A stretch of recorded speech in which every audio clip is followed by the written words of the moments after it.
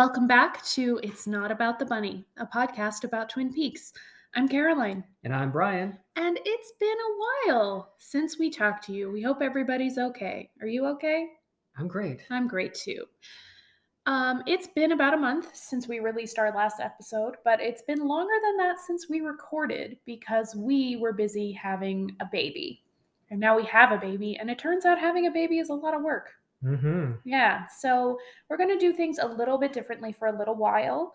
We had planned originally to start off right out of the gate with Fire Walk with Me and then do some more episodes about the Red Room and The Secret Diary of Laura Palmer and Twin Peaks: The Missing Pieces. We're still going to get to that stuff. But for right now, while our baby is very little, we are going to do some episodes about individual Twin Peaks characters. We thought that'd be fun. So we're going to start off with Major Garland Briggs in this episode today in honor of our baby because he has a baby face and kind of looks like Major Briggs. Yeah, he really does. He does. Really funny. Yeah, we're not going to show any of No. you pictures of him. Sorry. But he's very cute. He's a good baby. So, do you want to just get cracking? Yeah, let's do it. I'm excited. Okay. So we have a couple of discussion points that we're going to go through for each of these character-based episodes. And the first point is this character a Twin Peaks native? And does that matter? What do we know about Major Garland Briggs in that regard? Well, he's a man of mystery. Yes. But I always assumed that he was not a Twin Peaks native. I assumed that too. Because he's in the military, one, and if you're in the military, you might very well move around a lot. Right. And number two, we find out that he's in that area specifically for his job. Right. And we don't really find out what that job is until the second half of the second season, do we? Right. And honestly, I am a little unclear on the details. There's some kind of listening station up there. Right. He's involved with Project Blue Book, which is all about like tracking UFOs and aliens. Right. But also, is that overlapping with the Blue Rose cases? I think we find that out in the movie. Yeah. But at any rate, right. Project Blue Book was looking at UFOs, UFO phenomena, looking at the skies, but then later they became interested in phenomena in the woods. Yes. In the woods of Washington State. Yes. And so Major Briggs is somehow involved in that professionally, but it seems to be a kind of personal mission for him as well. Yeah, I think so. But he's not a Twin Peaks native. I'm pretty sure of that. There's some information we found online about Major Briggs that I don't think I want to consider anything out of the show canon. Yeah. Except maybe the diary. Right. And the film, obviously. Well, right. The film. Anything we don't see on a screen. Right.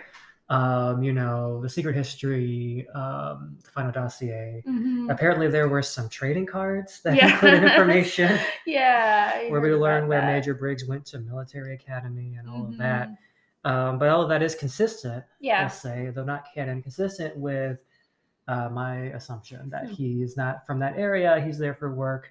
And so he is something of an outsider, which is interesting because we talk about the town. We talk a lot about the town and the town's representation of itself, its desire to present itself in a certain way and protect its self-image. And it's interesting to think of Major Briggs in relation to that discussion because he's not really someone who was invested in Twin Peaks in the same way. Yes. As far as we know, we never really hear him talk about Twin Peaks as like, oh, this is a special place, as far as I can remember. But I think there's also the element that when we come to Twin Peaks in the pilot episode, we're coming to a place that has a history and characters that have a history in that place. And it seems that most of the people we meet grew up there. Yes. Which, I don't know that I want to say that's unusual, but it does mean that it is a community that is a little bit insular. And so we mostly see it from an outsider's perspective. That is Cooper. And the other outsiders, other than Cooper, seem to be pretty few and far between. And so I think it is kind of significant that Major Briggs, who in some ways seems very Twin Peaksy, you know, in a way that's similar to the Log Lady. Right. He's apparently an outsider too. But maybe what we know from that is that this kind of person is drawn to this place. Yeah, well, certainly he was drawn there for his work. Sure. Looking into paranormal activity. But yeah, I mean, just in general, right, maybe this place is sort of a magnet for unusual events and unusual people, and people are sensitive to the other realms beyond the visible. Yes. And he certainly seems like one of those people. Yeah. But yeah, he's also, you know, someone who's kind of secretive and not someone who reveals his emotions often. So we don't know necessarily, you know, how does he feel about Twin Peaks? Right. But at any rate, he's more like the FBI agents in that he has much broader concerns than the town. Yeah, absolutely. He's definitely not. I mean, it's interesting to compare him to Sheriff Truman. You know, they're both sort of coded conservative. Yeah, 100%. But you know, I think Briggs even more so initially. Yes, and we'll talk about that. But obviously their concerns are very different. Because Truman's concerns are local and are steeped in this one place. Yes. And in the idea that this is a special place that has to be guarded from evil forces that are defined as coming from outside of its boundaries. Yeah. And I don't, you know, whereas Major Briggs is here because it's a weird place where weird things happen. And there might be some kind of source of evil in the place. Right, yeah. So as someone in the Air Force, automatically his concerns are not this one place. You know, we talk about conservative coding, but it's interesting how there's sort of like this tension within American conservatism between the tendency to devolve power locally. Yes. To states, obviously, since the Civil War, versus the federal government. The sort of, you know, Ruby Ridge anti-government conservatism, but also at the same time, the same movement housing the military and people that are in the military, that respect the military. And in a way, those are very different perspectives. Yeah, and I have some thoughts there, but we can wait. We have another point that's really about the character's politics, so I can wait for that. But our next discussion point, what does this character love most? And is it a person or a thing? And how can we tell? I think that Major Briggs is a character who, at least by season 2, is very obviously driven by love, in a way that maybe some of the other characters aren't in so clear a way. And I think what is interesting for him is that, you know, we talk about Sheriff Truman having this special loyalty to Twin Peaks, the place and the community, and wanting to protect it above all and protect it from outsiders. I think Major Briggs is really a family man. Yeah, well, I think that he changed over the course of his, I don't want to say this, the series, because I think it's easiest to see the change when you actually look at the missing pieces.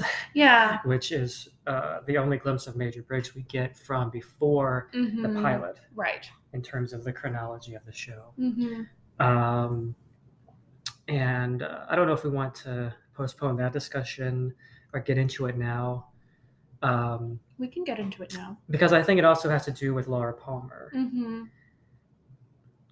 So let's just say that when we first see Major Briggs, he is a very stentorian. Is that a word? Yeah. Right. He's, you know, he's very authoritarian. Yes, he's stern. He's religious. He's religious. We first see him reading the Bible at home, which is pretty hardcore. I come from a pretty religious family, and we never sat around reading the Bible. No, we never did that either. Well, you were Catholic. Yeah, Catholics don't do that. So that's very religious to do that sort of thing. And that will, I keep saying we'll get into it later, but no, I mean, I think we should at some point do an episode about Twin Peaks and religion, because most of the characters, and this seems unusual to me for a small town, but it seems that most of the characters are not religious and don't really have much of a connection to any kind of church or religious tradition. And we really only see religion when it's connected to funerals. Yes, the funeral. Yeah. And when Major Briggs reads the Bible. Yeah, and the Haywards go to church. That's right. But I think we only see it once. Right. It's sort of the generic religion of Springfield. Right. From The Simpsons. Yeah. You know. Just vaguely Protestant. And that's maybe Episcopalian or something. Maybe like mainline Methodist, who knows? But it's clearly much more of a this is what we do thing than a actual, I don't know, deeply felt ideology for anybody. Right, which is true to how a lot of people experience religion, for sure. Sure. And I don't know that much about small town life in the Pacific Northwest, or if it's different than small town life in the South or not. Obviously, it's a pretty different history being, on the frontier. Yeah. But yeah, I guess I also would expect a little more religiosity, but that's also the kind of thing that maybe they wouldn't want to put on TV in the 90s. Sure. They wouldn't want to get inadvertently offend anyone. Yeah, offend anyone, or to touch that kind of hot topic of religion in America. Sure. And also, it's not really where the heart of the show lies. And even with Major Briggs, his religion is hard to pinpoint. Yes. And yeah, to get back to him, I think that incident in the pilot where he's reading from the Bible, I think it's more of an example of a kind of character signifier where it's just supposed to quickly let us know that this is a conservative, strict man. Yes. And especially to contrast him with Bobby, who's very religious, and at that point we don't know, possibly a murderer. You said Bobby was religious? No, I'm saying Bobby is not. He's not religious, right? Sorry, did I say that? Rebellious.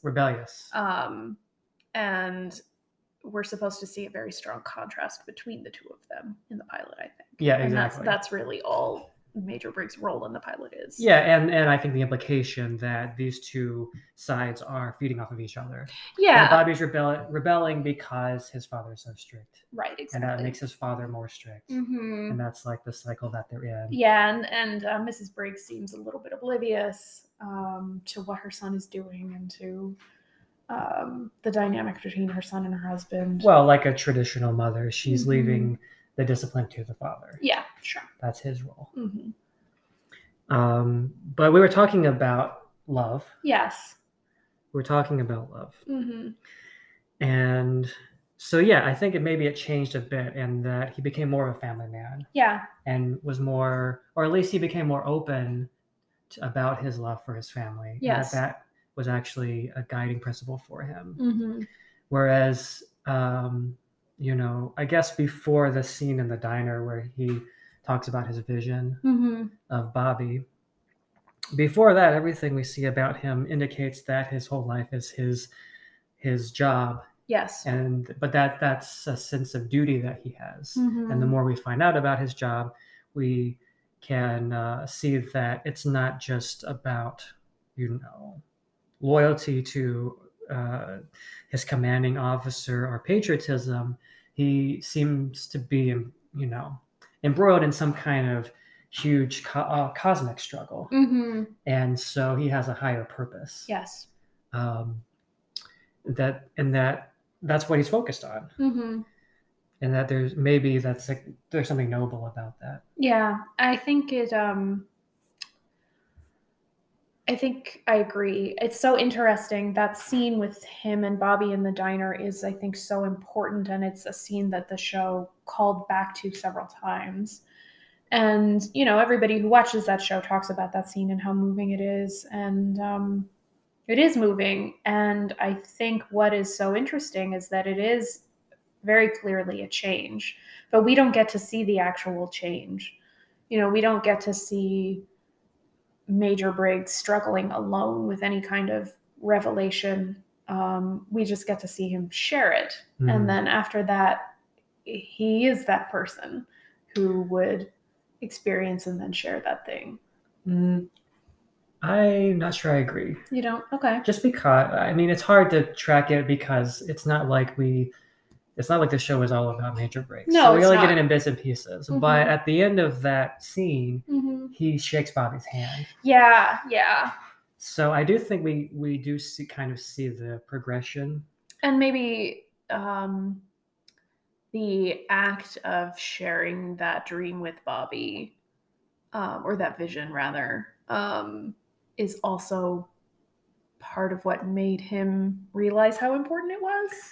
Yeah, because I think when he's sharing it, there's maybe some hesitance.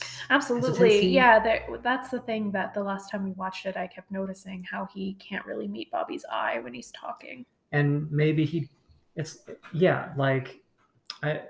not so much that he had this vision and he processed it, and now he knows what to do. Yeah. It's like he had this vision and now he feels compelled to share it. Yeah. But not knowing what that's going to lead to or what it means, or he hasn't processed all of his feelings about it at that point. Yes. And so he still can't really express any personal warmth, even though obviously there's a great deal of love there. Yeah. But at that point, he's still keeping a little bit of a distance, and they're still negotiating the boundaries, the two of them. Yes. And maybe that's also good for Bobby. That Bobby is probably not ready for his dad to bring him in for a big old bear hug. Right, and I think it's clear that exchange does change Bobby, but it's a change that happens in fits and starts, like it would in real life. Yeah. Where I think it clearly meant a lot to him. Bobby's crying. He's clearly moved, but he's still a little bit of a dirtbag, and he acts like a dirtbag intermittently. But after that, you start to see more scenes of Bobby trying to genuinely, proactively care for Shelley and to make their life together better, to protect her. And he really does become a better and better person over the course of the series, and I think that's where it starts. Yeah, absolutely. And I also think that there are other things that happen to Major Briggs. Yeah.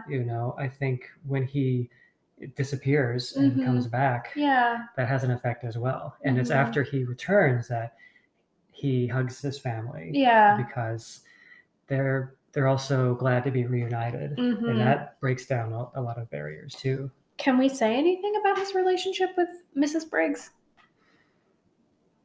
It's hard to say. Yeah, it is hard to say. I mean, it's in the pilot and in the first few episodes, I'm thinking of the one with Laura's funeral too, where the Briggses appear.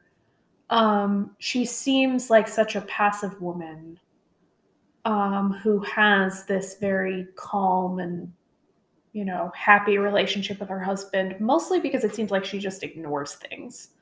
And she leaves certain things to him and doesn't really think about the rest of it.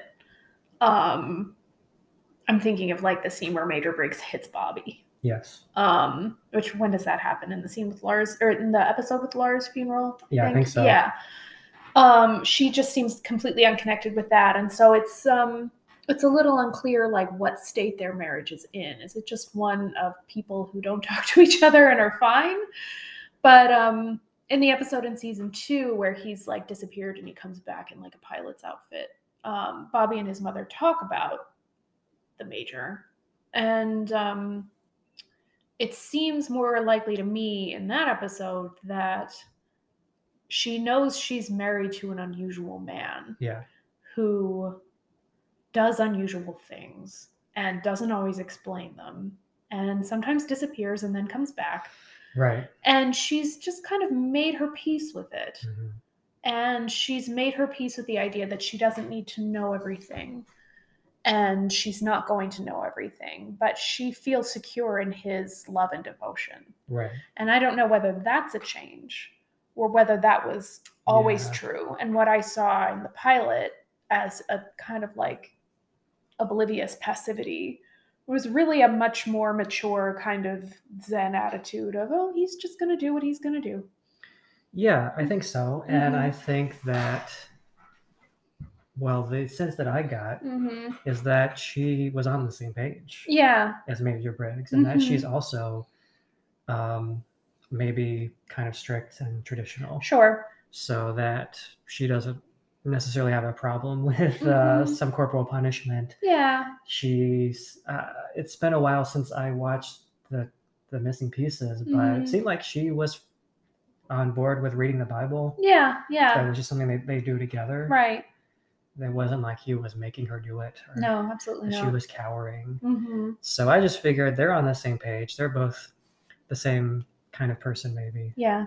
And then when we find out that there is this solid foundation to their relationship, that made sense to me. Yeah, I think I agree. But then that may mean that he was always pretty family oriented. He just wasn't always able to express it. Yeah, or maybe not express it to Bobby in the way that he could to his wife. Yeah. Yeah.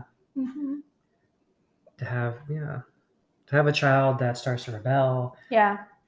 Or that has a different personality. You know, it might be hard to deal with. Our child is never going to rebel. He's going to be a perfect angel all his life, just like he is now. I'm sure Bobby's parents said that about him. Yeah, but I did want to say one more thing about this topic before we move on, which is I want to draw a comparison between Major Briggs and Albert. That's an interesting comparison. I hadn't thought of those two together. Characters that have a global concern. Yeah, for sure. So when we ask, what does Major Briggs love? You know, I think that he probably has a sort of abstract love. Yes. Yeah. You know, that he does what he does for love of humanity or something like that. Right. And that doesn't necessarily require him to be nice to individual people. Yeah. But then his story becomes actually deepening his connections with the individual people around him. And then that in turn makes his higher duty more pressing. It's more real to him. Yeah, absolutely. Yeah. But I think it also that I'm glad you said that, because that kind of cosmic higher level love that he has is able to influence what he feels and then expresses to Bobby, which is just this absolute conviction that Bobby is going to be okay and is going to have a good and happy life. And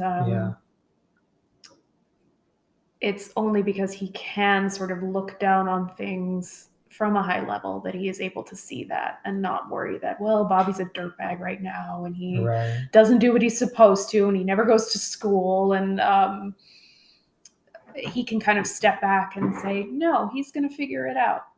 Yeah. Which makes it true. Yeah. All right. So moving on, we actually know the answer to this question for Major Briggs because he says it. But what's the question? What frightens this character the most, and how can we tell? And what does this fear tell us about him? So he does answer this because Windom Earle asks him, and he says what he fears most is the possibility that love isn't enough. And we've talked about that before in the episode where it happens, and I think that's a really interesting answer. But why is he most afraid of that? Well, it's lines like that lead me to infer that his sense of duty is wrapped up in a feeling of love. Yeah. But I don't know. Is the love that he's talking about the love for humanity as such, or is it his love for his family? Yeah. And we see that his love changes his son. So that's a concrete instance of love being enough. Yes, of just loving someone, which is, you might say that love is not real as a material reality. Mm-hmm. It's an emergent phenomenon. It's part of our consciousness projecting onto the world. It's a conventional reality. But here it then in turn changes Bobby. Yes. And then changing the material reality of Twin Peaks, because then Bobby's life changes, and that leads to things that happen down the road. And, that's a very beautiful vision, but maybe it doesn't always work out like that. Right. Yeah. And we see lots of suffering in Twin Peaks. And yes. I think part of the problem that Laura had was no one really loved her in that unconditional way. Yeah. Where, Major Briggs is telling Bobby, you're going to have this great life and be happy, and that's going to make me happy. And that has nothing to do with you loving me or treating me well. Yeah. Yeah. And I'm not asking you to stop being a dirtbag. Right. I'm not asking you to stop being disrespectful. Or to do anything. I'm just saying this is my vision of you. Yeah. And that wasn't something Laura had, really. No, it wasn't. Because everyone, even people that I do think genuinely wanted her to be happy and wanted to help, like James. Sure. And maybe Bobby too. Yeah. They had too much of themselves wrapped up in it. Yeah, I think that's right. Yeah, I think when Major Briggs says that what he's most frightened of is the possibility that love isn't enough, I think what that reveals is that he is deliberately living his life with the guiding belief that it is enough and that it is maybe the only thing. Right. And so that is what creates that fear that maybe his whole life is directed towards something that doesn't work. Yeah, well, we all have to stake our lives on something. Yeah. And that's a gamble. Because no one really knows. Yeah. If it's worth it. Right. Right. In that sense, everyone's an existentialist, I think. I suppose so.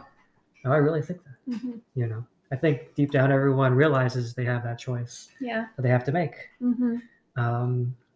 To find meaning in life. Even if that meaning that they find turns out to be through religion or something received tradition. At the end of the day, that's still something that you're doing. Yeah. Yeah. That you're staking your life on. Because especially if nowadays when you can see, it's not like, 300 years ago, living in a holler your whole life. Right. It's like now there's plenty of different ways you could live if you wanted. Yeah. I think that actually drives people crazy too. I think so. Now, next question, and I think this will be juicy. How is this character connected to Laura Palmer? How is this character connected to her death? How does this character feel about her death? What do you think? This is interesting. Yeah. Because Major Briggs is one of the characters who was least connected. Yes. To Laura and her death. It does seem like everybody in Twin Peaks is somehow connected, but he isn't really apart from through Bobby. Through Bobby, right. But that's interesting. And I was thinking about the missing pieces. Yeah. Right. So that's really where we get to see what Major Briggs was doing the day that Laura died. Yeah. And what we find is he was reading the Bible. Yeah. And he seemed completely unconcerned with what Bobby was doing. And in a kind of it's a well-acted scene. Anyone who hasn't seen the missing pieces, I think you should go and watch them. Yeah. They're really worth watching. But, and it's a whole movie of material of stuff that was cut from Fire Walk with Me. Yes. And it's all good except the missing scenes from the prologue with Chris Isaac. Yeah. Is that guy's name? Yes. I don't really like the prologue that much, and the missing scenes are not that good either, but everything else is great. And at any rate, the scene from the missing pieces, just to describe it, there's not that much. I think Bobby, I'm trying to remember where it fits in with the chronology of the movie Fire Walk with Me. Of course, that's difficult because these are just deleted scenes that are presented out of context. Right.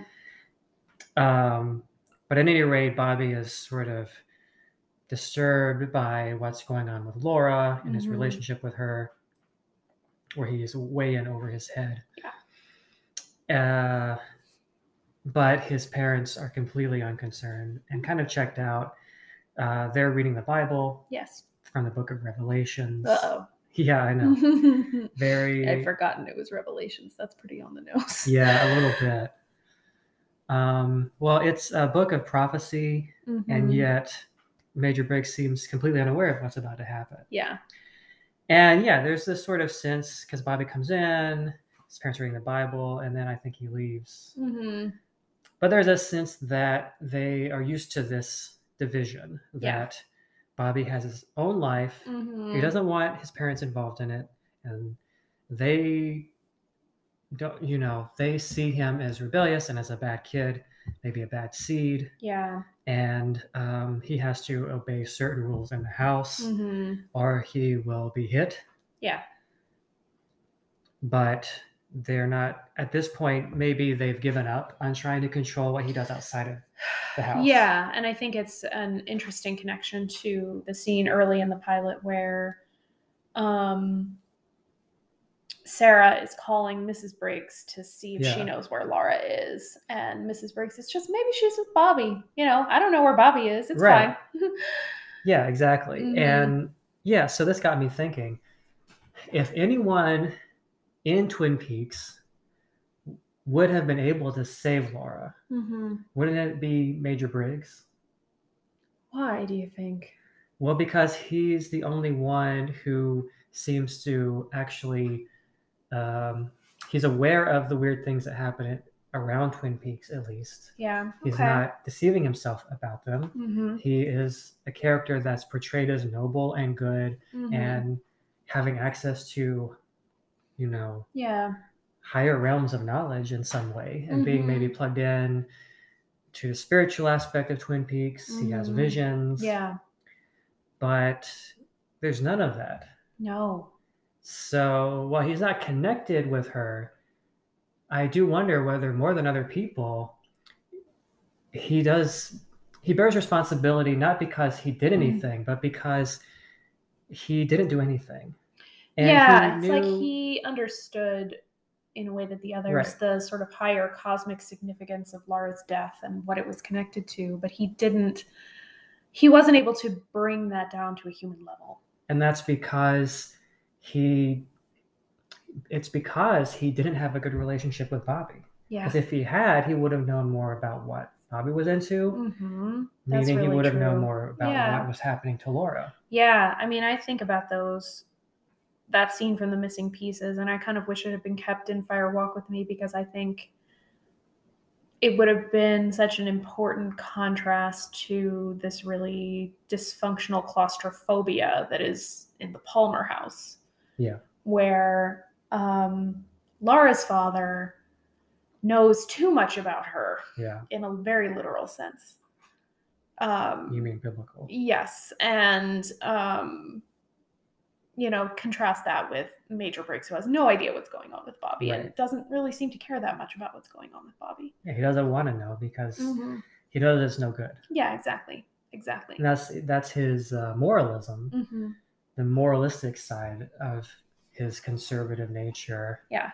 And that's precisely what prevents him. Not, who knows if he actually would have been able to do anything if he had known more, but he was completely unconcerned. Yeah. When I thought about this question, I thought about the scene right after Leland's death, where all the boys, Cooper, Truman, Albert, Hawk, and Major Briggs are all talking and trying to kind of sum things up for us. I think that scene is very interesting because of how they're sort of unable to really define what happened and define whether Bob is real or whether it was just a delusion, what it's more comforting to believe, whether that means that you should believe the thing that's more comforting. And I hadn't really thought about it before, but why is Major Briggs there? because he's not one of the Bookhouse Boys, right. which is also maybe something we should talk about, the fact that he's not. He wasn't really involved in solving the mystery at all, apart from like a couple of like hints that he gives to Cooper and, you know, bringing the elderly waiter to the Roadhouse at the end for the big, you know, revelatory meeting, which seems to be kind of a coincidence. Yes. But yeah, the kind of coincidence that means he's plugged into Cooper's world or is on Cooper's wavelength. So it definitely seems an important and deliberate choice that he's one of the people at the end to kind of evaluate, okay, what did we learn here? Right. He's connected enough for that, but he hadn't really been connected to the solving of the mystery. Which, yeah, what do you make of that? I don't know. Why he wasn't part of the investigation? Yeah. Well, because everything he knows because of his position in the Air Force, and he's not allowed to divulge. That becomes an issue in the rest of season 2. That's true. That Cooper wants to know more information because it turns out, as I recall, this is all very convoluted. Yeah. I think that Wyndham Earle was involved in Project Blue Book. That's right. Yeah. Whatever Major Briggs was working on. Wyndham Earle was involved, and they needed to know about that. And at first he said, well, I'm not supposed to tell you. Yeah. But then later he decides that actually there's something at stake that's more important than the merely national interests of the Air Force, which is interesting. Yeah. And that's sort of where he truly transcends conservatism. Yes. Because for the conservative of this kind, at least, there is no higher interest than the national interest. Yeah, true. Or they would never be in conflict. But here, Major Briggs sees a conflict, and he actually says, okay, I'm going to tell you. Yeah. But before that, he can't really say anything. And then also, it's not clear that even though he knows things other characters don't know, I don't think that he knows at that point that it's connected with Laura Palmer, right? Or, this local murder. There doesn't seem to be any hint that he is drawing any connections there. Until he is asked to deliver the message. Yeah. To Cooper. Right, of course. From outer space. Yeah. Cooper. But what does he say when they're in the episode where Leland dies? Is he the one that quotes Shakespeare? There are more things in heaven and earth that are dreamt of in our philosophy. Yeah. Yeah. Which is kind of one of those things that people say to sound profound without actually saying anything. But I don't know if that's true in this case. Does that tell us anything, the fact that he uses that line? Well, it makes sense because he is someone who investigates supernatural, supernatural events and things like that. So he's already willing to believe that, in a way, his take on this isn't reductive. He's not trying to say, I think that's here's what it means. He's saying all it means is that we don't know that much. Right. He's not like really Cooper and Truman are both doing this, trying to make it make sense. And Truman wants to believe that Leland was just crazy. And Cooper wants to believe that it was Bob because that's more comforting than believing that a man could rape and murder his own daughter. Right. And so I think we talked about this in the episode where we discussed this episode, which is that when Major Briggs says there are more things in heaven and earth, he's not just saying, there are entities like Bob that can possess people and make them do unimaginably evil things. He's also saying there are people in the world who will act like this. Right. And just because we don't understand it, that doesn't mean they're not there. Heaven and earth. Right. Yeah, on a spiritual plane and a human one. Right, and more things. Yeah. There is great evil. And there are things outside of your philosophy. Yes. So that could be any philosophy. Yeah. or outside of your ability to systematize something and place it within a moral framework. Yeah, and I think in a way the supernatural elements of Twin Peaks are could be seen as metaphorical for those things that we can't systematize. Yeah. And so we like to believe that, for example, there are good guys and bad guys in a small town. Most people are good, except maybe some drug dealers or rough types. And why are they like that? I don't know. But we know who they are. Yeah. But then the idea that, that a pillar of the community who is friendly and upstanding, educated, well-to-do, would be doing this evil. That's not even the evil of like, selling drugs where there's a clear profit motive, but like just an almost like sadistic, gratuitous evil, an almost unimaginable evil. Yeah. It doesn't make sense. Yeah. Right. And I think that is where Major Briggs's work does play into it too, in that he is able to look at Twin Peaks as a place and as something that is part of a much larger system, not just this Edenic small town where everybody cares about everybody and everybody's connected to everybody else in good ways. Yeah. But as a particular place in a particular part of the world that is influenced by forces outside of it. Yes. And that are larger than it. And that's true in both a material sense and in Twin Peaks, a spiritual sense. Yeah, Twin Peaks can't be a paradise because, like every other place on Earth, it winds up being a battleground. Yeah. It's a nexus of history and culture. Yes. And economics, which is history. Right. It's the crux of the abstract forces that make it up. Yeah. It's their manifestation as a real moment and place. Everything happens at a place and time. Yeah. But we only understand it by reference to what comes before, what comes after, and its situation, how it's situated within other places. Yeah. And so, in a way, the small town as a myth is like the myth of this small town is our desire to be free of history and be free of context. Yeah, it's like he's saying that Twin Peaks is both smaller and larger than the people there think. Yes. It contains more possibilities that are dreamt of in their philosophy, but also it's a small part of a very large network of interlocking stuff. Yeah. It's a microcosm. Yeah. As above, so below. Yes. To bring it back to the occult. Yeah, exactly. But there was one other point I wanted to make about this question, which is, or maybe my question is it possible that Major Briggs sort of realizes that he missed something after Laura died, and that maybe that started the ball rolling for him to decide to try to reach out to his son? Yeah, maybe. That, again, that would happen off screen or in his head, and we don't see it happen. Yeah, if it happened, it definitely happened off screen. But I think that's a really interesting possibility.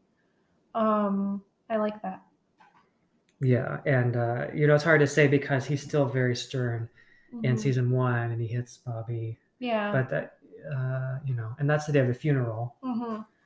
And I think he does say something about the funeral to Bobby. Do you remember what he says? Well, he tells him that he has to basically shape up and go. Right. But does he say something about the value of the funeral? Yeah. That it's for the living or something like that. Right. Yeah. So that makes sense that he's focused on the social function of the funeral. Yeah. As a military man. But, there's obviously more to it than what is for the living. Or that very dichotomy that this is for the living, but Laura died for the living so that they could continue being the living these two things, the living and the dead, are connected as well. Yeah, absolutely. All right. Okay, so to a kind of lighter question, what does this character do in their spare time? So we know Major Briggs reads the Bible and he fishes. Yes. What does that tell us about him? He's conservative. Fishing is a very solitary activity. Like it can be social. He can invite people to go with him, but I think it shows patience. Like it yes. shows somebody who is willing to sit in one place quietly for a long time. Yes. Yeah, which is interesting. And I also think that Major Briggs is someone who appreciates the beauty of nature. Yeah. We know that he just wanders around in the woods, even when he knows there's a crazy killer loose in the woods. That is true. And also weird forces that will abduct him. Right. I think, he is sort of connected with the woods, not as a place of dark forces, but as just in a way, there's a tension here between the idea of the woods as the place of evil, and the woods is simply a place of greater forces that are older and more complex. Right. And mysterious. Yeah. Than civilization. Yeah, absolutely. And I think Major Briggs sort of sees both sides of it. He's not like Harry Truman, who just says, well, there's evil in the woods. For Major Briggs, the woods aren't just evil. I think he sees that there's all kinds of maybe there's different kinds of powers, or powers that are different aspects of one thing in the woods. And I don't know, it's he invites Cooper to go fishing with him. Right. And it's important, it's not just fishing, it's night fishing. Oh, that's right. Yeah. Deserves a quiet night. And it's such an interesting character choice that would be something he enjoys. He's really, like you said, he's not afraid of the woods in Twin Peaks, even though he knows what they are better than everybody. Apart from possibly the log lady. Yeah. So it is interesting that it's fishing and that it is something that kills life. Right. And that's something that comes up in Twin Peaks. Destruction of the natural environment. Yeah, we don't really see a lot of hunting in Twin Peaks, do we? We see a lot of animal carcasses on walls. That's true.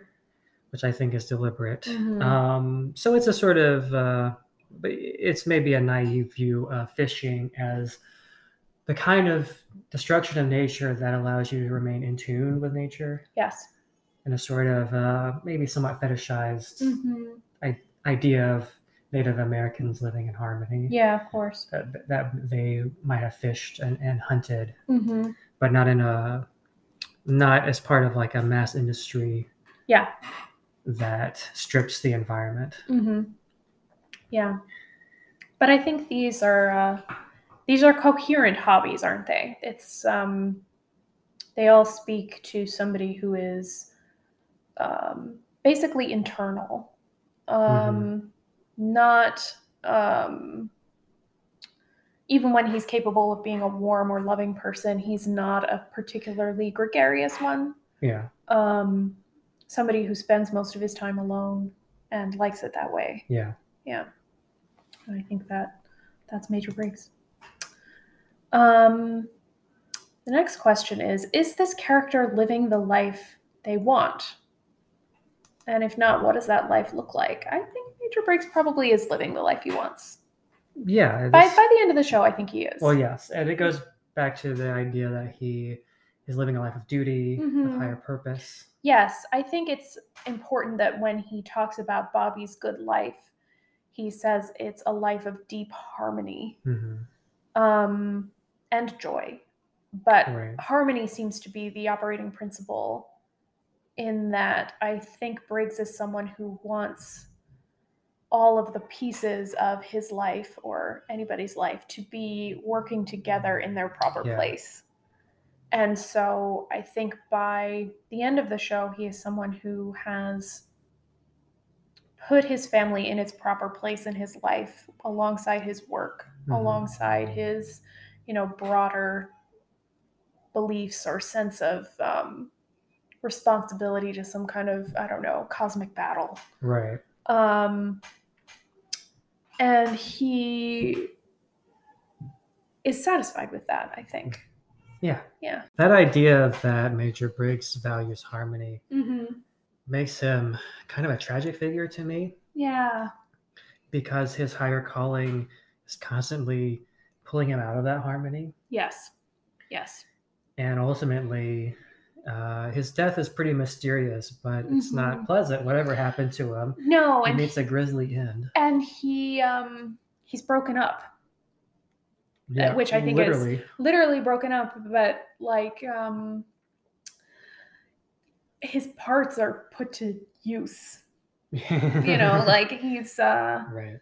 He's not allowed to just be a dead body in one place or to, I don't know. He strikes me as somebody who would want to be cremated. Right. To dissolve back into the earth and back into the material world while his soul goes somewhere or whatever he believes about what happens after death. His soul seems to be kind of trapped, and his body is used by people for their own purposes. It's very sad. You think his soul is trapped?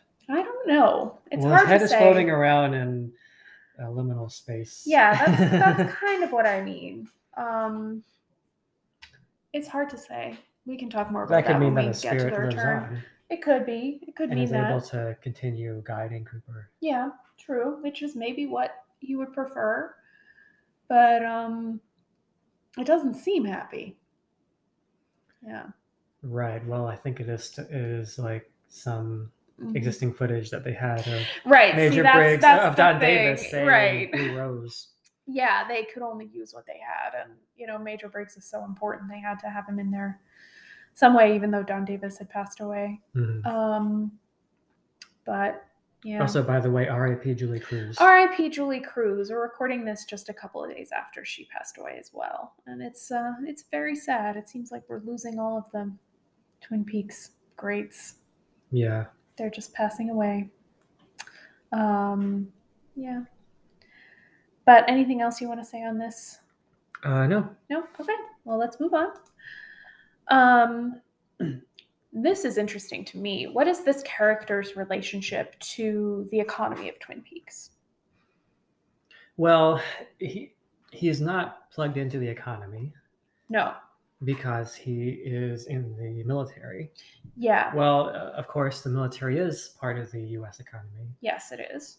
Maybe the most important part in some ways. Yes, and I think small towns that have military bases, the economies of those towns can kind of build themselves around that base. Right. Yeah. Yeah, but his connection is more attenuated because, obviously the Air Force relies on contractors and weapons manufacturers. Yeah. And that also plugs the American economy into the world economy through arms sales and things like that. Yeah. And that also, those arms sales kind of become part of our relationships with other countries, and it feeds into foreign policy. And that's all very complicated. And in a way that sort of hovers over Major Briggs. Yeah. But he's not directly involved in that, except I guess it's part of, that goes into his paycheck.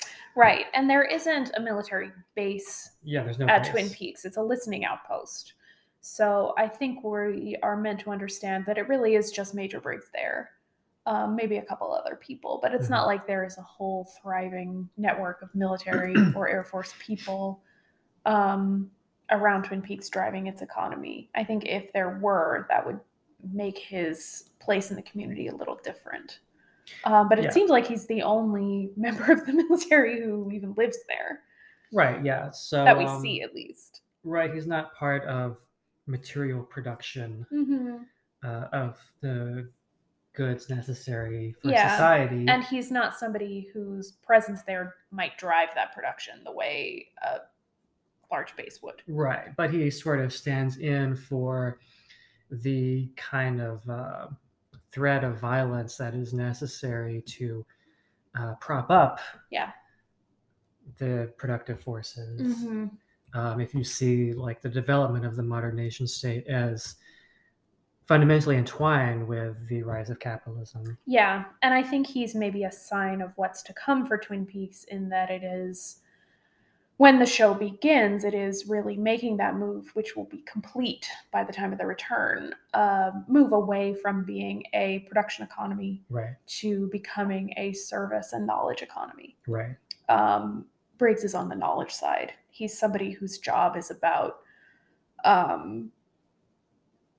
finding and then organizing information. Right. And Twin Peaks is moving towards that kind of work and the kind of work that like Ben Horne manages. Right.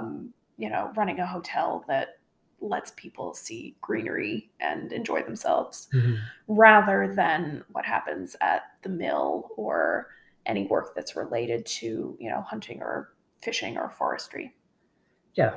And in terms of class position, even though he's not plugged into the actual like productive economy of Twin Peaks, his class position aligns him with people like Ben Horne, or the Palmers. Yes, probably more the Palmers than Ben Horne. Yeah, in terms of how much he makes. He's not.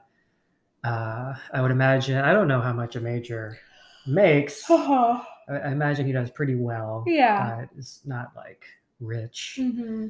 But obviously he moves in the same circles as the Palmers. The Haywards. The Haywards, doctors, lawyers.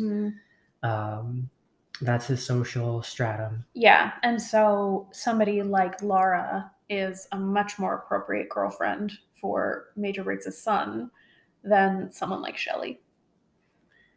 Yeah, and I don't know. It could be that someone like Major Briggs would look down on people like, I don't know if he'd look down on Shelley, because he seems to get along with her just fine. But, yeah, from what we can see. He would certainly look down on Leo. Yes. But of course, Leo was also a criminal. So yeah, I don't know. I'm not trying to imply that Major Briggs looks down on poor people or anything. I mean, this isn't a matter of his like personal feelings, but his class position is one that it is secure and professional. Right, and he's just not concerned with what someone like Leo is doing, except insofar as he's breaking the law. Yeah. Which is, violating the basic rights, usually property rights, or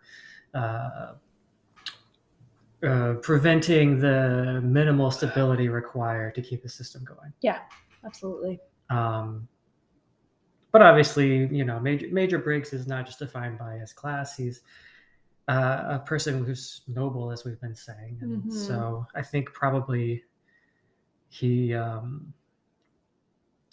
like if he knew what Leo was doing to Shelley, I don't think he would just say, "Oh, it doesn't matter."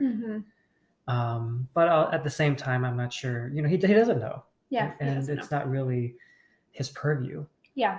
So it's not like you're saying, it's not about who he is or what he wants, his feelings, or his values.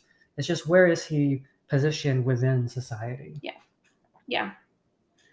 And he's not positioned in society to prevent violence against women from happening. Yeah. He's positioned in society to serve the national interests. Yeah, exactly. And that purpose only begins to take him beyond that. And that's why he's ultimately, the fact that he has a higher calling leads him beyond the narrowness of his duty to his country. Yeah. Or his class. Because his job is requiring him to look into supernatural phenomena because that was deemed to be in the national interest. Yeah. Under Project Blue Book, a real thing. Mm-hmm. Project Blue Book was real. Yes. And so the idea was, if there are unexplained phenomena, we have to look into it because it could be some kind of foreign military weaponry or aircraft. Yeah. Or if on the off chance it is something like alien craft or an alien invasion, like if that were real, then it would be a matter of national security. Yes. Right. But what Major Briggs finds out is that there's more to the world than can be systematized. Yeah. And what's at stake is much greater than the national interest. Mm-hmm. And that sort of,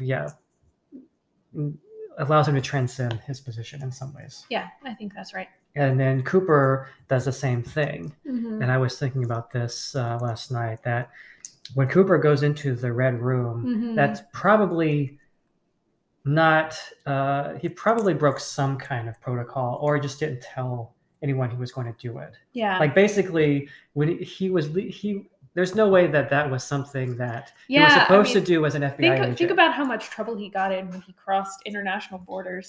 Right. Without permission. Right. You cross the borders of space and time and into another dimension. Right. There's no way, there's no way he ran that by anyone. No. And if he had run it by someone, he wouldn't have been cleared to do it. No. I don't know. Who knows? I mean, we will find out later that that all these FBI agents are actually involved in Project Blue Rose from way back. Sure. And, that Jeffries was kind of writing the spaces between spaces as well. Yes.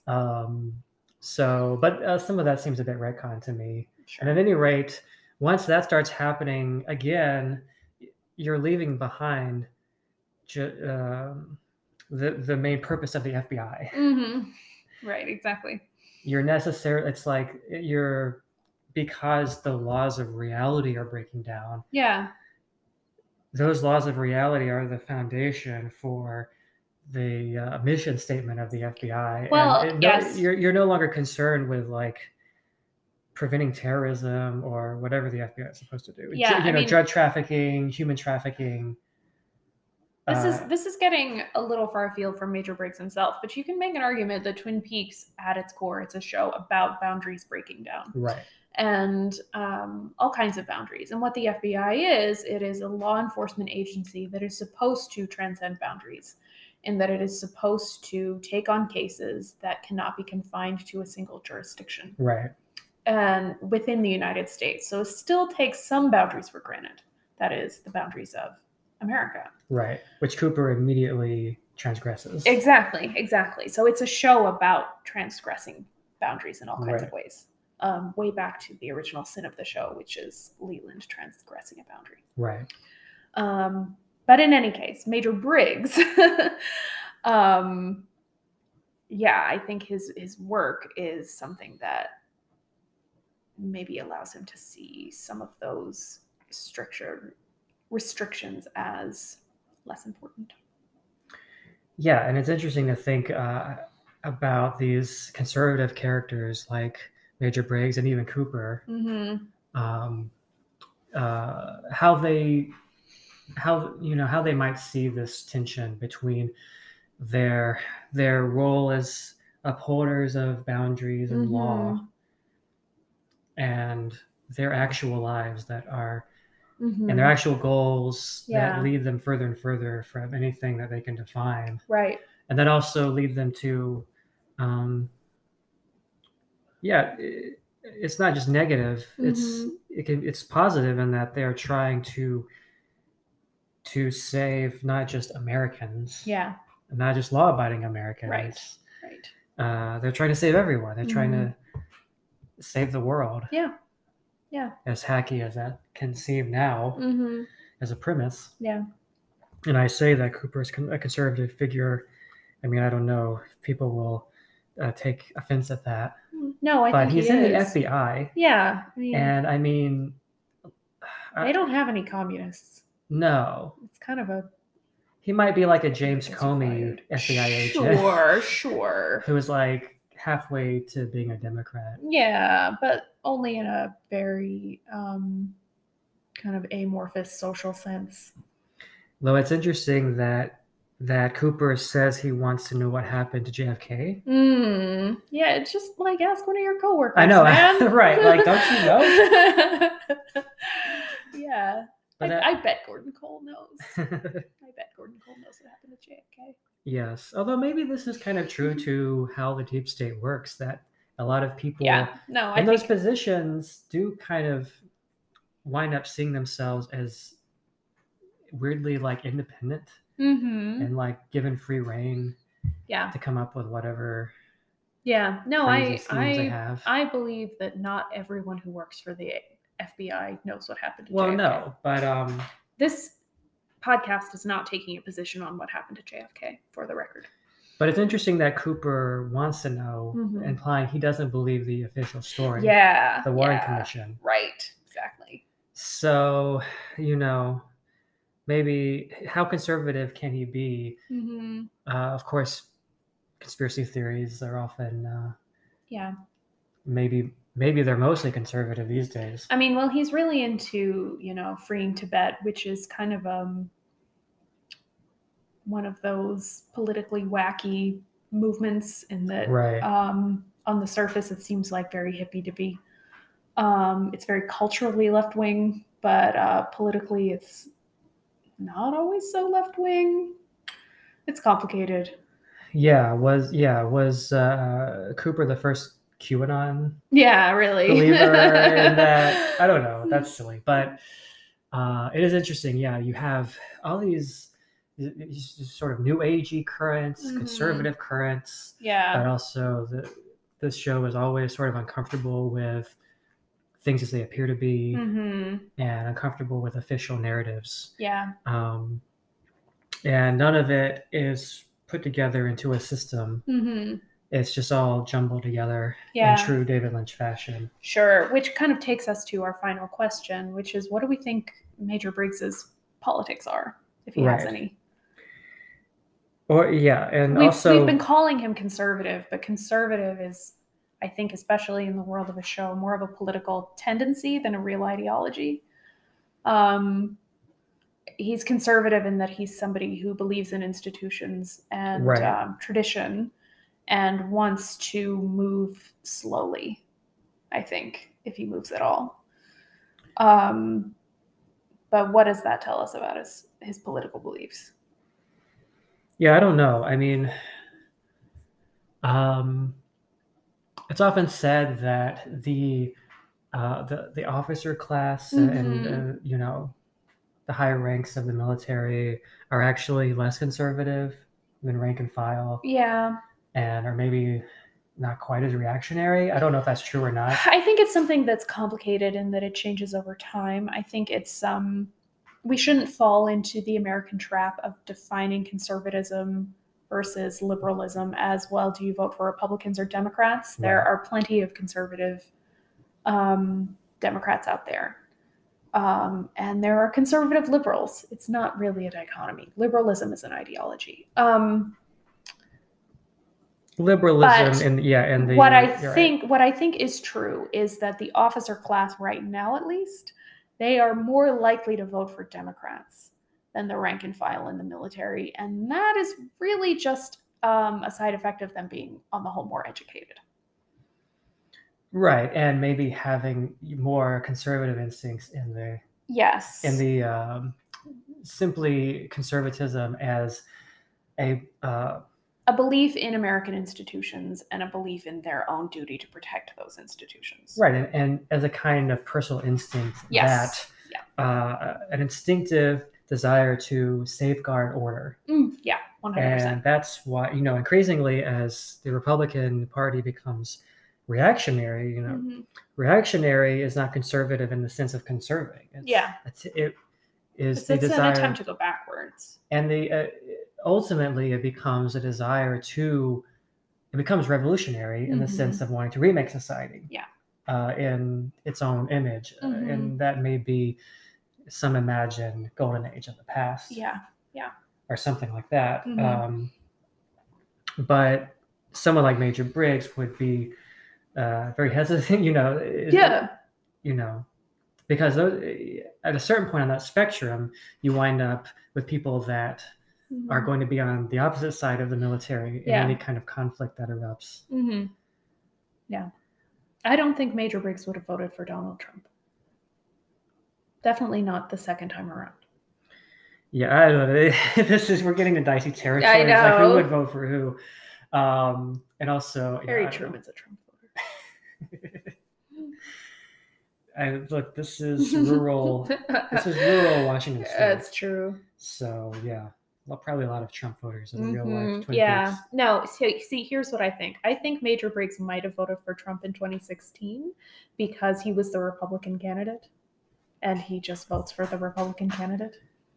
But I think by 2020, he might have thought, okay, we have to get this guy out of here. The real answer is that he didn't vote for anyone because he disappeared. That's true. And then was murdered. Yeah, good point. He was just a floating head. Floating heads can't vote. They don't have thumbs.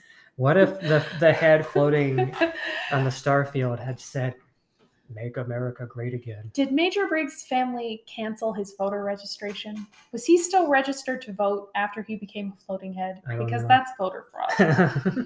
A lot of dead people voted. A lot of dead people voted. Yeah, Major Briggs was one of them. Maybe he did as well. So yeah, I don't know. Is he actually Republican? Would he vote for X or Y? I feel like whether he's a Republican or a Democrat, those are like less interesting questions. And in a way, that's like, it's almost a different political world than it was in the 90s. For sure. Where I do think people were a little less ideological. I don't know. That it's hard to say. This was the early 90s, right? Yeah. And in a way, it's almost more of a cultural definition to say Major Briggs seems conservative. Yeah. It just seems like a conservative kind of guy. Probably, and look, he's in the Air Force, so he probably believes that the military is good. Yes. And believes, sincerely in their mission. And therefore believes in America as a concept. Yeah. Wants to protect America, sees his life's work as wrapped up in America as a national project. Yes. But we never saw Major Briggs interact with Denise, did we? I don't remember. Yeah, but I think he probably would have been decent.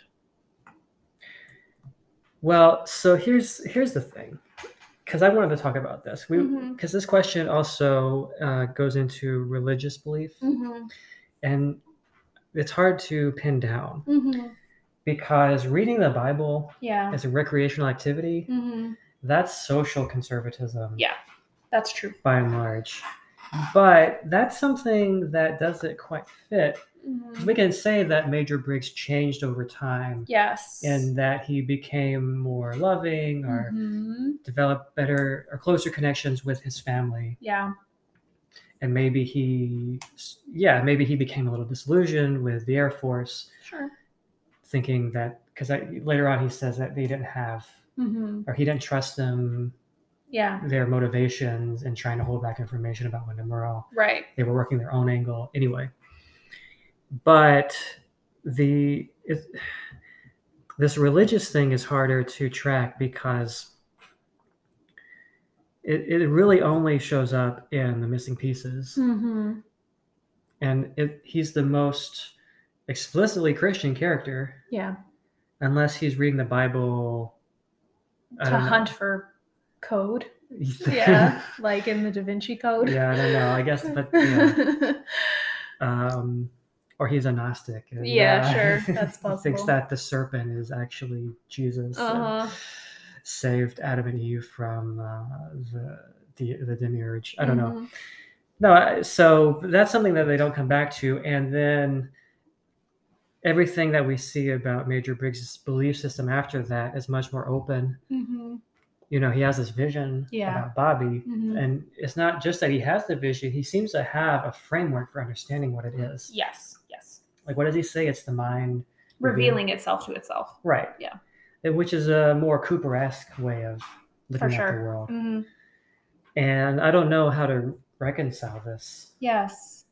So the Major Briggs that reads the Book of Revelations for fun, I don't want to know what he thinks about gay people. Yeah, true. But the Major Briggs that believes a dream is actually a vision, which is the mind revealing itself to itself.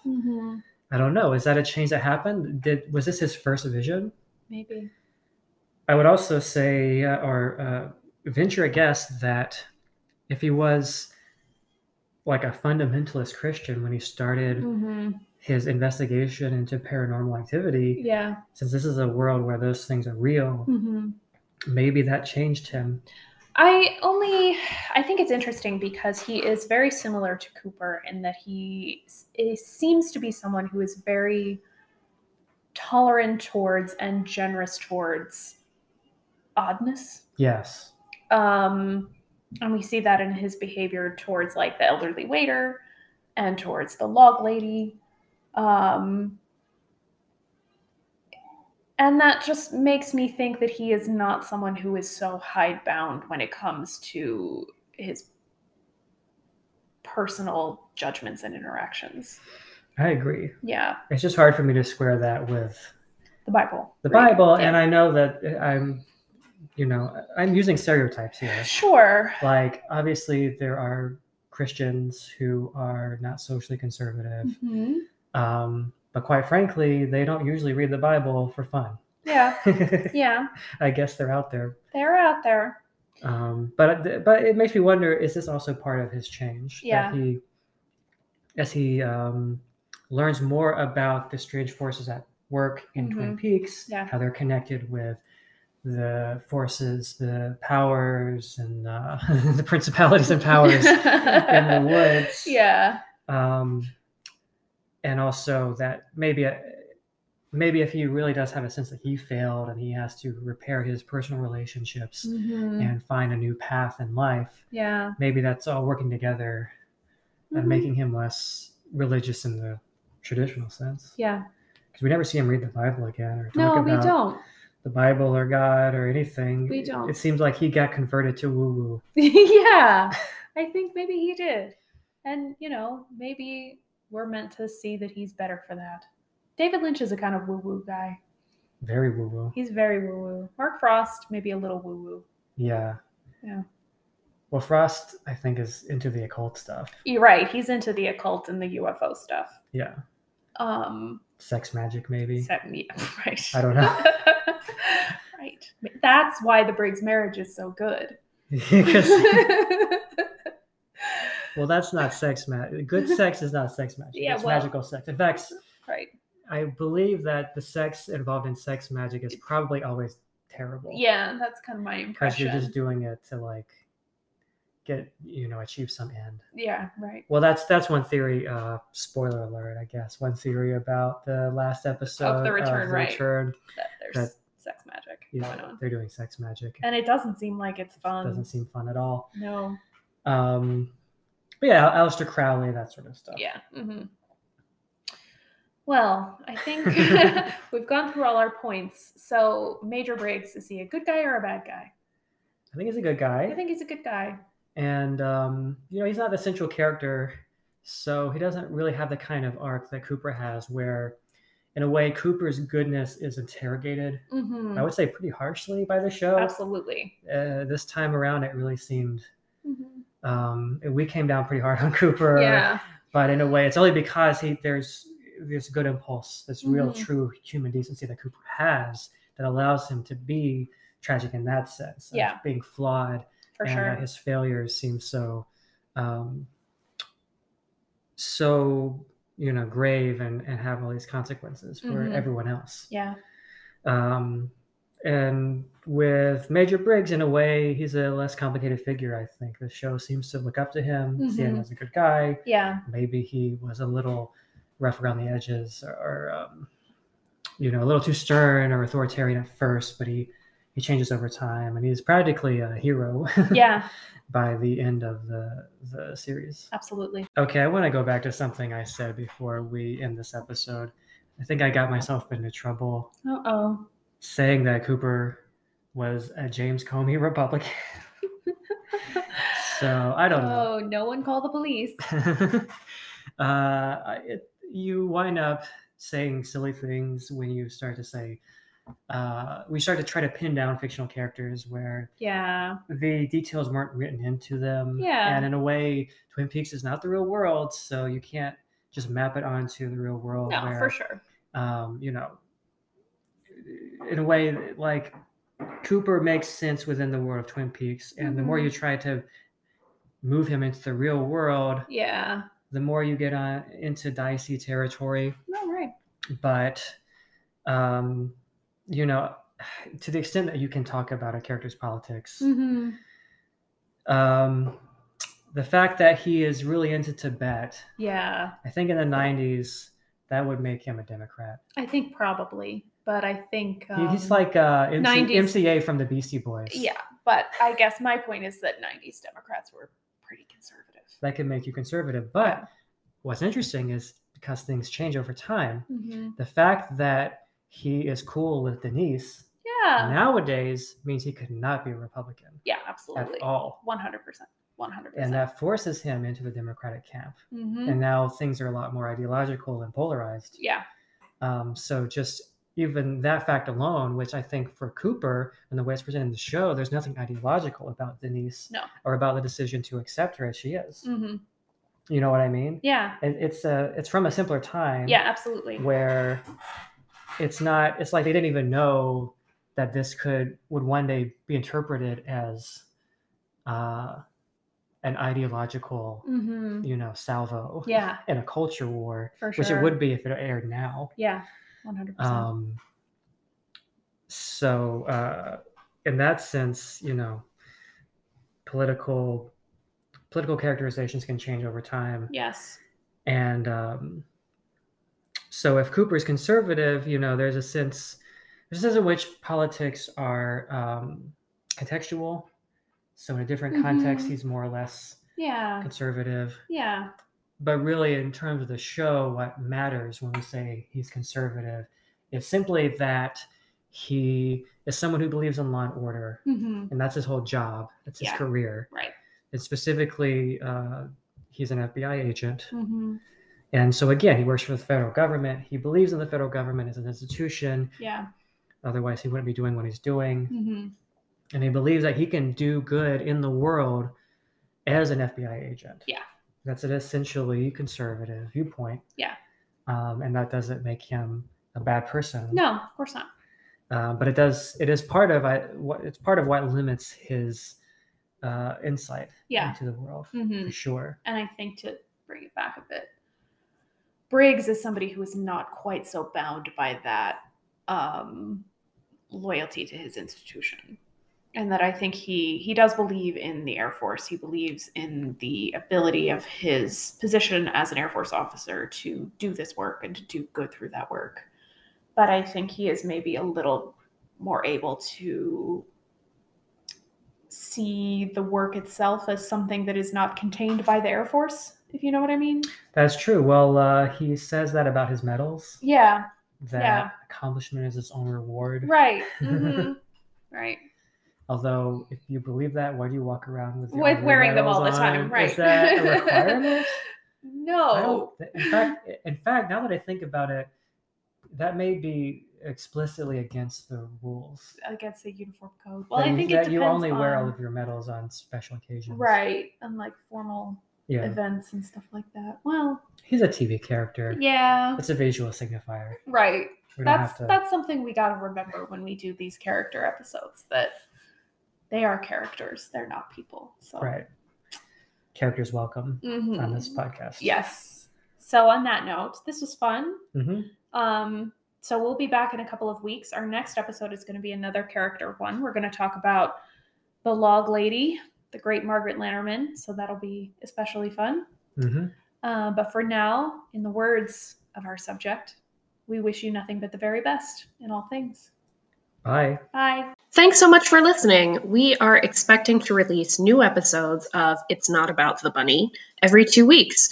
So if you like what you've heard and you want to keep listening, please subscribe wherever you get your podcasts and leave us a nice rating and review. If you don't like what you're hearing, that's cool, but please, please keep it to yourself. Bye.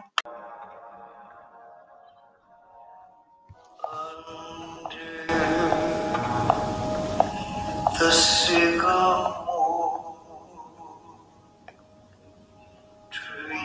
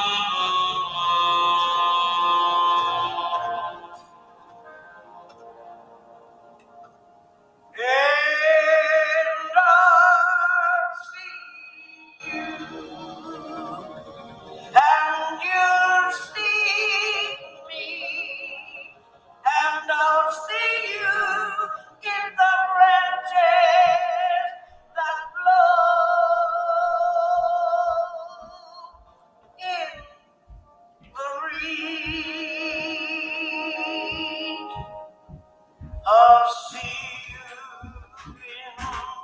in the trees. I'll see you in the trees. Under the sycamore.